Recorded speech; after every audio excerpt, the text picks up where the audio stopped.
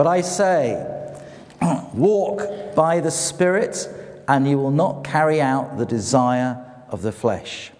For the flesh sets its desire against the Spirit, and the Spirit against the flesh. For these are in opposition to one another, so that you may not do the things that you please. But if you're led by the Spirit, you're not under the law. Now the deeds of the flesh are evident, which are immorality, impurity, sensuality, idolatry, sorcery, enmities, strife, jealousy, outbursts of anger, disputes, dissensions, factions, envying, drunkenness, carousing, and things like these, of which I forewarn you, just as I have forewarned you, that those who practice such things will not inherit the kingdom of God. But the fruit of the Spirit is love, joy, peace, patience, kindness, goodness, faithfulness, gentleness, self-control. Against such there is no law. Now those who belong to Christ Jesus have crucified the flesh with its passions and desires. And if we live by the Spirit, let us also walk by the Spirit. Let us not become boastful, challenging one another, envying one another. Amen. Often this passage is called the sort of passage of the fruit of the Spirit, or the sort of grace gifts. Paul here lists a number of the works of the flesh and then a number of the attributes of a life lived in honor to Christ will demonstrate. He tells us that these lifestyles are in direct conflict with each other. They war against each other. Talking of kind of warring against each other, who saw the final episode of Bear Grylls' The Island, The Girls' Island? Yeah, wow. Do you see that? So, if you haven't seen it, I will tell you. It's still on iPlayer if you want to kind of... I missed it on my kind of recording there. I thought, I don't know why I didn't record it. So I managed to pick it up on iPlayer and kind of watch it there. And people could say, have you seen the last week of the Women's Island? I was like, no, I missed it. So we downloaded it and watched it, Anne and I. So here we are. If you don't know the story, 14 women, or they were to begin with, 14 women were thrown on an island, marooned in a Pacific island for 5 weeks, okay? They had to boil water to drink and eat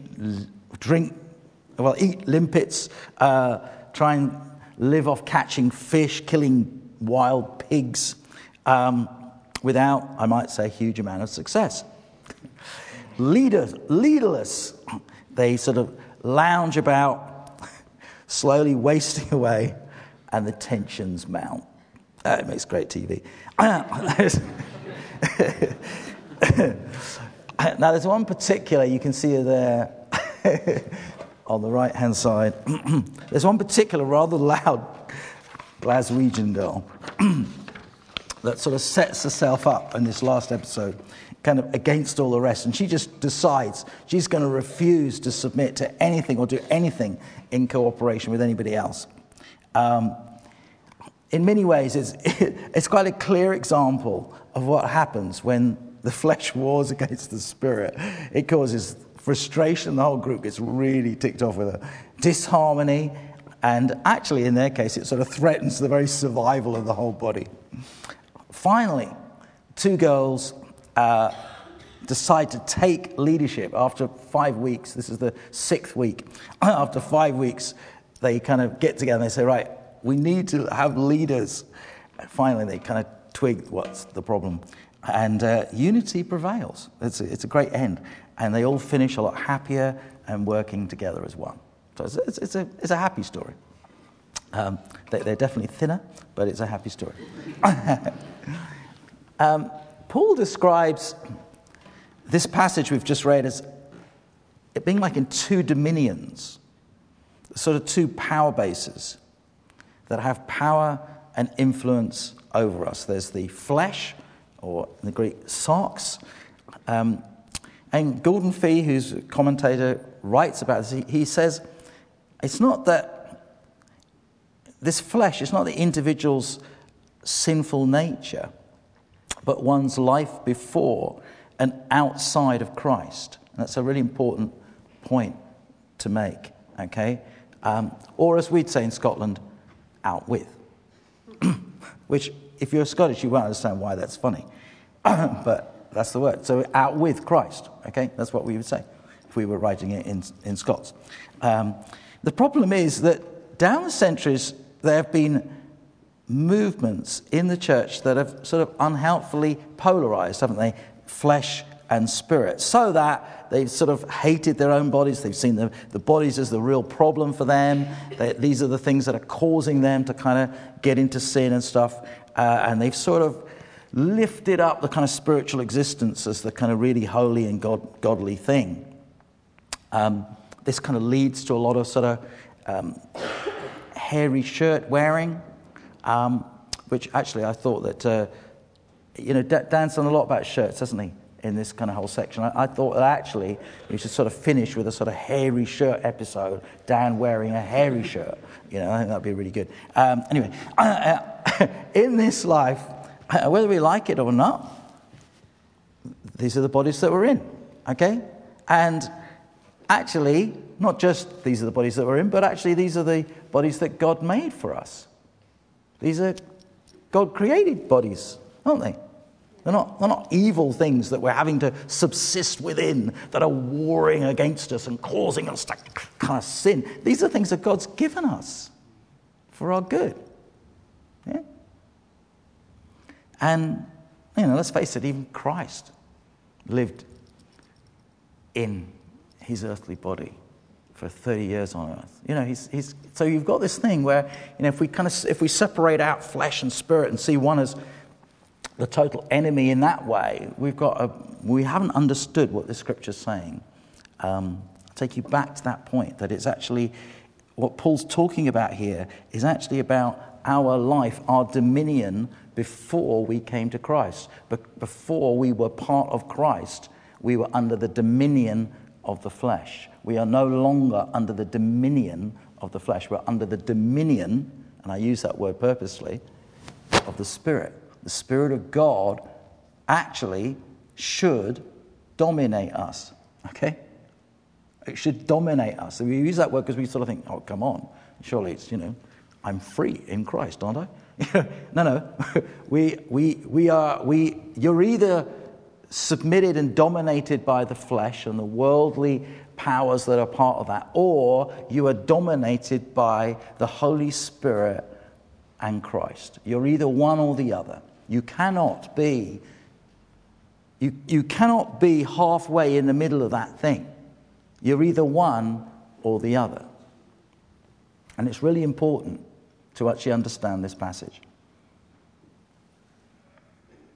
Christ demonstrated in his life that it was possible to live in these bodies, in this world, but not be controlled by it. That's what Christ demonstrated. He demonstrated a life, a perfect life, of actually you can do the same. You can live this life and not be dominated by the powers of this world. The reason that he was not controlled was that the Spirit of God was in him and he was ruled and reigned perfectly. The great news that Paul is saying to us is that this same Holy Spirit is at work in us. We are given every advantage to allow him to rule and fill our lives. Now, at times we still sin, unlike Christ. But that's because we need to let him rule more fully in us and to walk more in step with him. That's the point.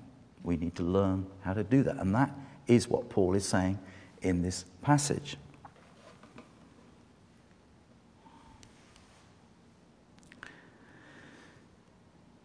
So there's these two dominions. They are in opposition. Their values, their priorities, their goals are totally different. As I said, we're not kind of in between. We're not half of one and six of the other. Okay, we're not sort of halfway up like the Grand Old Duke of York, sort of half in, half out, of being a Christian. Okay, either you know that you are and that you belong to him, or you don't, and you aren't. So you can't be in between.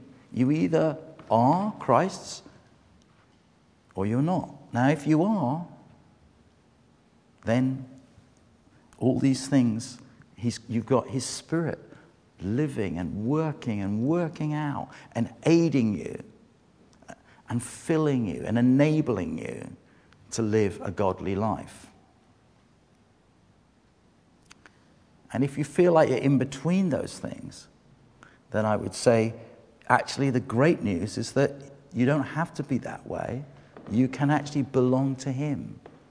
And it's a very simple thing. It's not a difficult thing. But you do need to belong to him. Okay?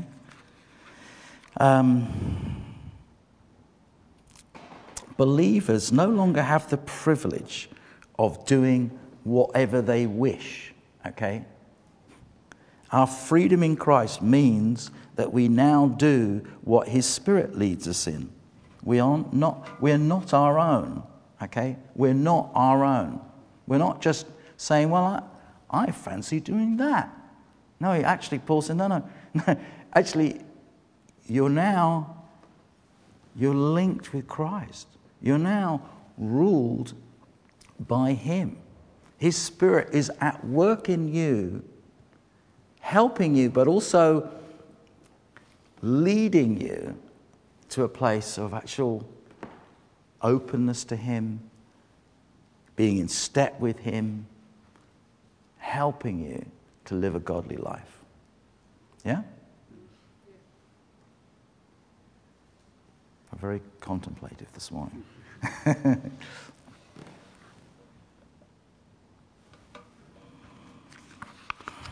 feel like I should stay in that a bit longer.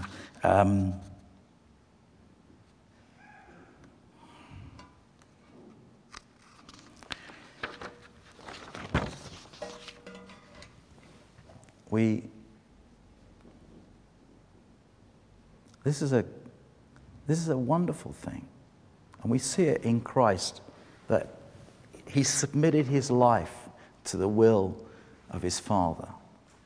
He wasn't just a do-it-yourself kind of Messiah, He demonstrated obedience. He demonstrated submission. He demonstrated being someone who was constantly actually taking time with his Father and saying, do you want me to do this? I don't want to just jump ahead on this thing. I want to know the timing of this. I want to know if this is the right moment to be involved in this thing. I don't want to just kind of charge off. I could charge off and do lots of kind of great things. Heal a few people, do a few things. Actually, I want to be submitting to what you're wanting me to do each and every day. There was a submission of his life. And so for us too, there's a submission for us to say, I'm not just, being a Christian is not just doing my own thing. It's submitting to what God's got for me.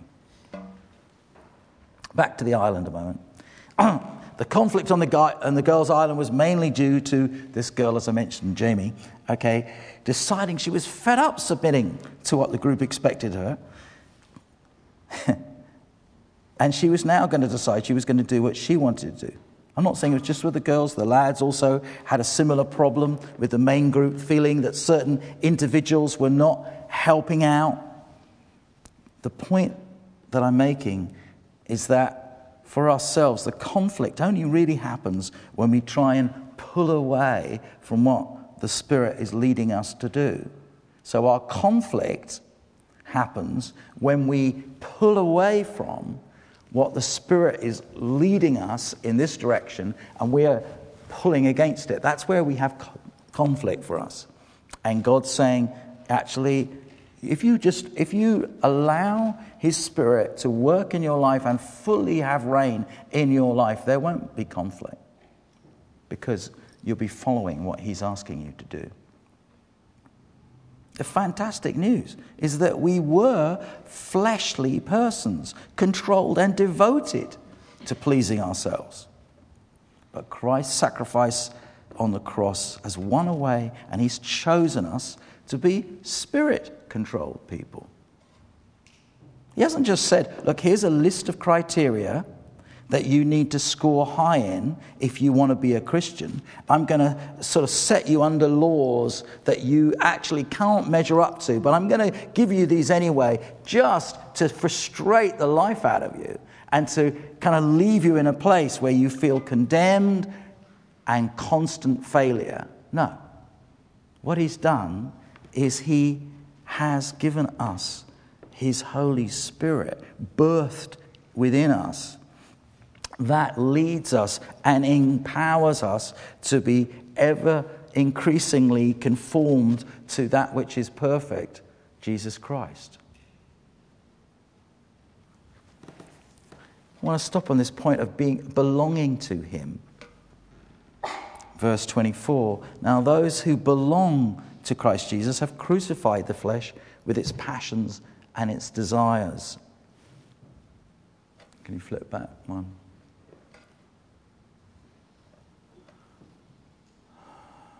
Yeah. It isn't that we simply know Christ or read a few chapters.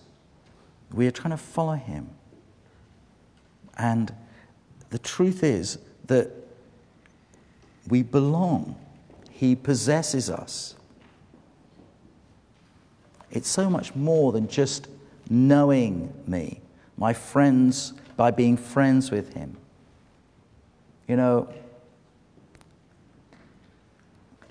I belong to Anne. Okay, Anne belongs to me, my wife. Okay.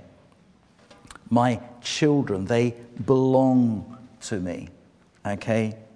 They are part, they're joined, we are one. They belong. You know, the CBs, we're all a bit crazy, but we belong. There we are. In the same way, we're part of Christ. He's joined himself to us. We have to submit to him first. It was never on a sort of casual basis, just pleasing myself. It was actually a sense of him saying, no, you're part of me. You belong to me. Titus says, he who gave himself to us to redeem us from every lawless deed and to purify for himself a people for his own possession. Do you know today that you are the possession of God? That he possesses you. He says, you're my possession. You're my wonderful possession.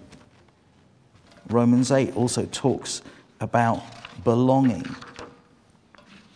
As a Christian, I'm not just kind of yo-yoing between these two things, saying, am I part of God? Am I part of that? No, we're actually fully surrendered to him. Okay? And I want to say this again to you. If you kind of think, well, actually, I don't know that I really belong to Jesus, well, there's some prayer time afterwards that you can go upstairs and be prayed with. What you need to know is that I belong.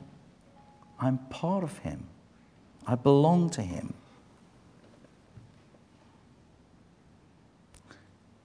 I want to talk about deeds and fruit, okay?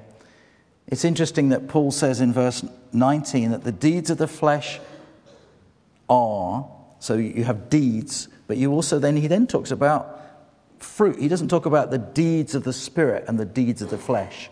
Okay, he uses different words in that. These are things, so the deeds are the things that I do. I cause strife. I have outbursts of anger. I get jealous of others. I get drunk and indulge in acts of impurity. Okay? These are things I do. These are deeds that I do, these acts of the flesh. But when it comes to the Spirit, it is God that produces these things in me.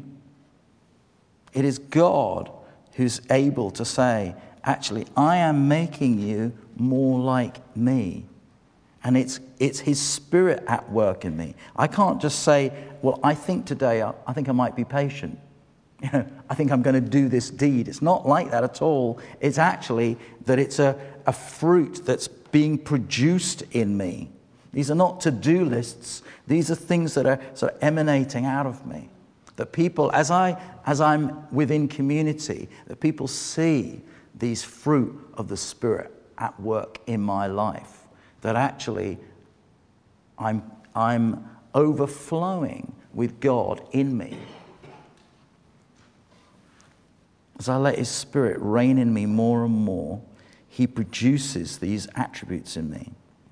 Like a harvest of grace, plentiful in my life. Some things about fruit is that, 3 things about fruit. It's gradual. You don't rush into it. I can't make my apple tree produce that apple. I have to wait. It takes time. We too are just waiting. We're waiting for him to transform us. Secondly, it's inevitable. The gardener doesn't need to worry about the outcome. I wonder if this year my raspberries will produce apples, It actually, the Spirit of God is at work. There's an inevitability that actually God is at work and God is making you more and more. And as long as you just hang in there, God is actually working out his wonderful fruit in your life. He is making you more and more like him. And often it isn't you yourself. It's very difficult for you to be able to tell, am I getting more like him? And actually, it's actually the community. It's other people that say, you know what? I've seen a huge change in you in the last 2 years. God is at work in you. I can really see that. I can see that you used to be quite snappy at these times, and now there's a change in you. God is changing you. God is helping you to be more patient. Often we can't see it ourselves, but it's a great thing that actually God is at work. And thirdly, it's internal. A lot of it is hidden. Okay, we often can't see it. It's not like the works of the flesh that are very blatant and kind of outward. But actually, these are things that are inward, and God is at work in us, which is a wonderful thing. I love this quote from Leon Morris, summing it up. He says, Paul is constantly telling his readers what the Spirit does in them, not what they can themselves accomplish if only they would work hard enough.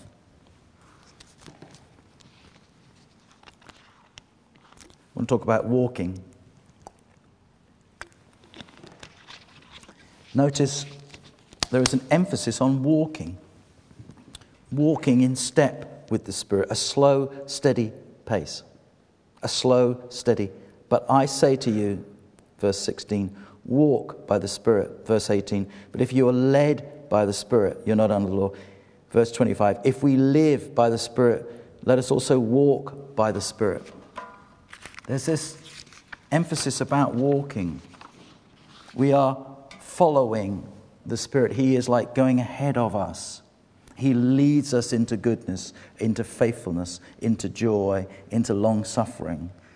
He leads us there. We're walking. We're taking. It's not a kind of a quick thing. It's a gradual pace that fills our whole life. It's a long haul.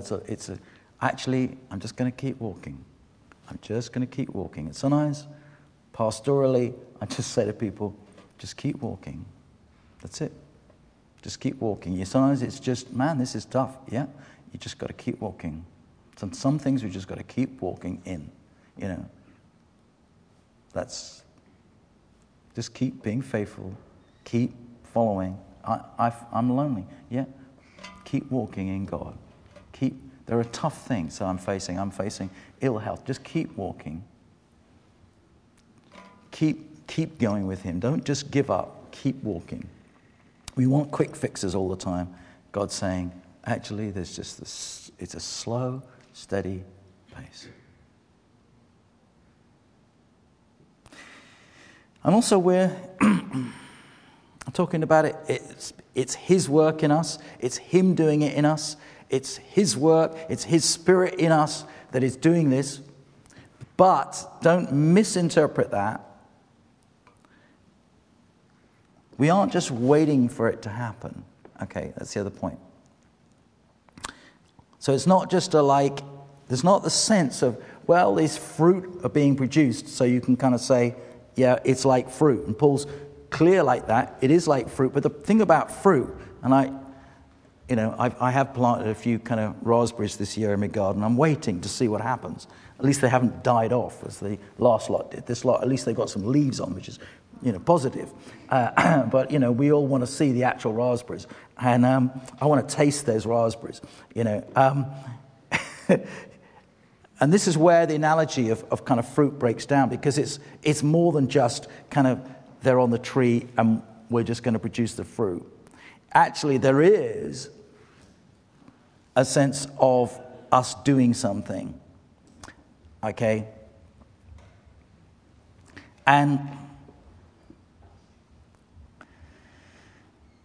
we're not just kind of cruising on autopilot. This word about walking is obviously a word that is saying, it's a commanding word. It's an exhorting word. It's saying, walk in the Spirit. Walk now. Don't just kind of, walk. Get up and walk. Get walking. There is a commanding word that the Spirit is saying to us, walk.